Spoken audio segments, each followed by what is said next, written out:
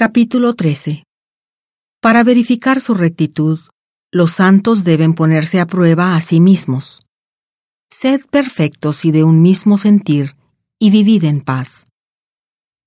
Esta es la tercera vez que voy a vosotros.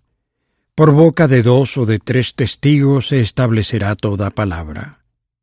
He dicho antes y ahora digo otra vez como si estuviese presente, y ahora ausente lo escribo a los que antes pecaron, y a todos los demás, que si voy otra vez no seré indulgente, pues buscáis una prueba de que Cristo habla en mí, el que no es débil para con vosotros, sino que es poderoso en vosotros.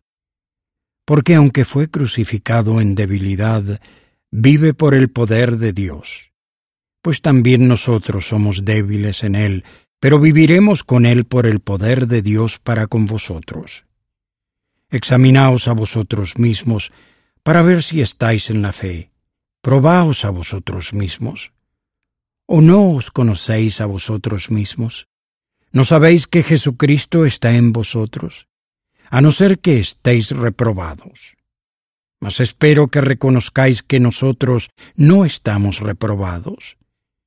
Y oramos a Dios que ninguna cosa mala hagáis, no para que nosotros seamos hallados aprobados, sino para que vosotros hagáis lo que es bueno, aunque nosotros seamos como reprobados. Porque nada podemos hacer contra la verdad, sino a favor de la verdad. Por lo cual nos gozamos de que seamos nosotros débiles, y de que vosotros seáis fuertes, y aún oramos por vuestra perfección. Por tanto os escribo esto estando ausente, para no ser severo cuando esté presente, conforme a la autoridad que el Señor me ha dado para edificación, y no para destrucción. Por lo demás, hermanos, tened gozo, sed perfectos, tened consolación, sed de un mismo sentir y vivid en paz, y el Dios de paz y de caridad estará con vosotros. Saludaos los unos a los otros con beso santo. Todos los santos os saludan.